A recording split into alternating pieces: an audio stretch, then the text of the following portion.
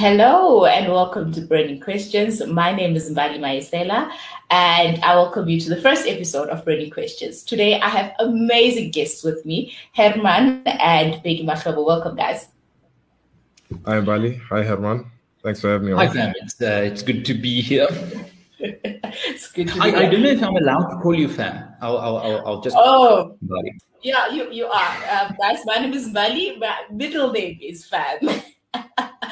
And so, guys, today I got a question from a student. We'll call him Anonymous. But now I'm giving it away that it's a him. But his name is Anonymous. And the question reads, Hi, Mbali. I am a student at Stellenbosch University.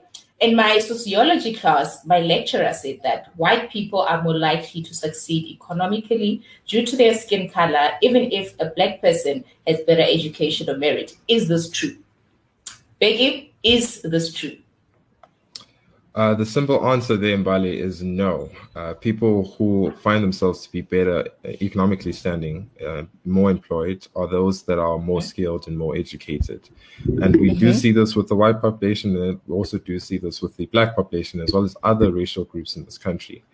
However, a bulk of the cabinet, a bulk of the ruling government thinks that it is true in the sense that what determines a person's economic standing in today's standard is according to their race.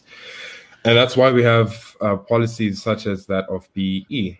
And I think a good starting point to explain BEE is to look at where it essentially comes from and its intended objectives. And I'll try to explain this by using an example used by a comedian, whom in my standards, I don't think he is a comedian now, and that is Trevor Noah. The explanation goes as follows, is that South Africa, particularly black South Africans in 1994, when the country was liberated from the evils of the apartheid system, which if I were to quickly summarize what the apartheid system was, it was essentially the centralization of power by the Nats. In other words, socialism, the very opposite of what free markets and liberalized markets ought to be. Reading recommendation for this is South Africa's Fight Against Capitalism by Walter E. Williams, which has great detail on this. And South Africans, particularly black South Africans in 1994, metaphorically speaking, had their legs chopped off, according to this explanation, compared to the white population. White population had legs and could walk about their daily lives, whereas the black population had no legs to stand on in terms of education levels and skills levels. And that's why we're seeing BEE, in the sense that if it was thought that if nothing were to be done, then the black population would stagnate and essentially not go anywhere. Now, the problem with BEE is that it intends to help the disadvantaged individuals, but then in order for you to be classified as an economically disadvantaged individual, you need to prove that you're black. And there's a huge problem with that, in the sense that Patrice Motsepe's son, who is considerably wealthy due to the fact that his father is a wealthy individual, compared to the beggar on the street who happens to be black, both are black, would both be classified as economically disadvantaged. Whereas we can both see that one is considerably more wealthier compared to the other. And that's a problem that we find with empowerment policies such as BEE, is that you have an extremely wealthy individuals classified as economically disadvantaged, benefiting a lot from policies such as BEE in terms of government contracts as well as in terms of business. Whereas the great majority of South Africans, black South Africans, and other racial groups as well, who are poor, don't benefit from BEE.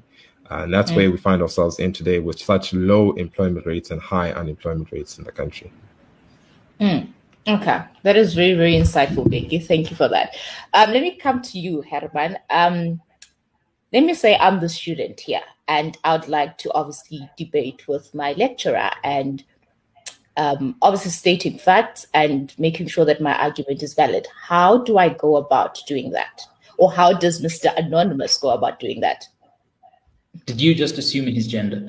I think the first thing is that you need to have the facts.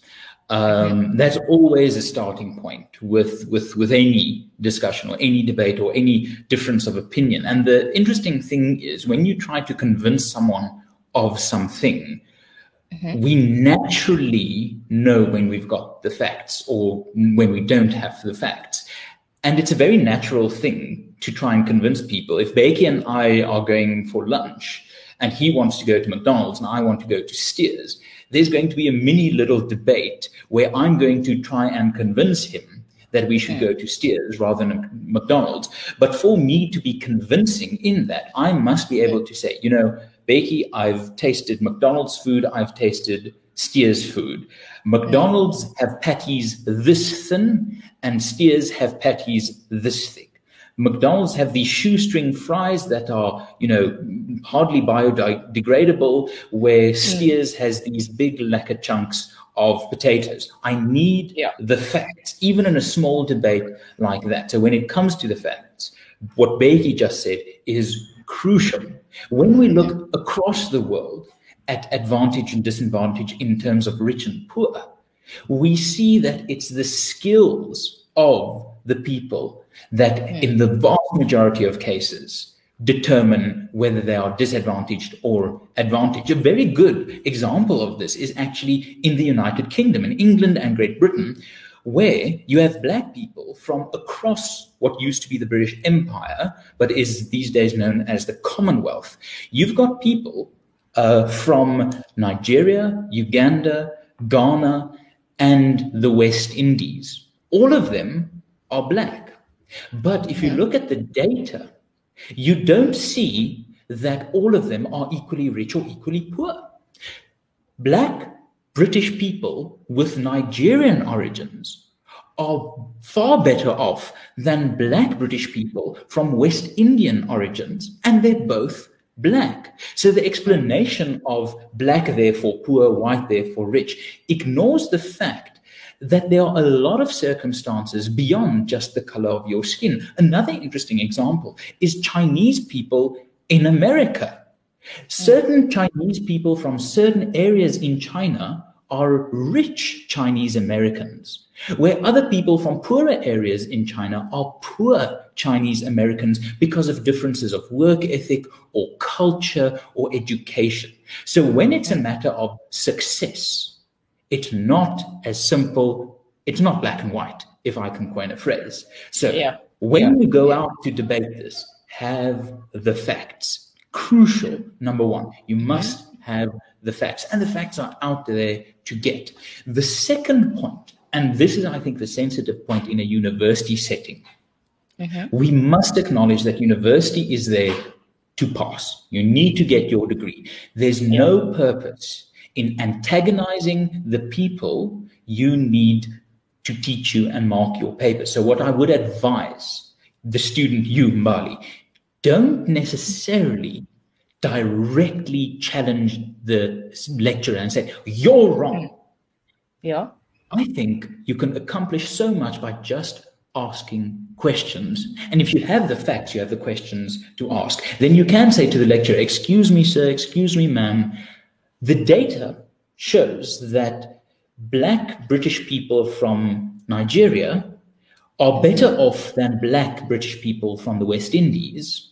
And the same with the Chinese example. And if you go look at the actual research, you can go look and see that in the UK, incidentally, the poorest category socioeconomically is white working class men.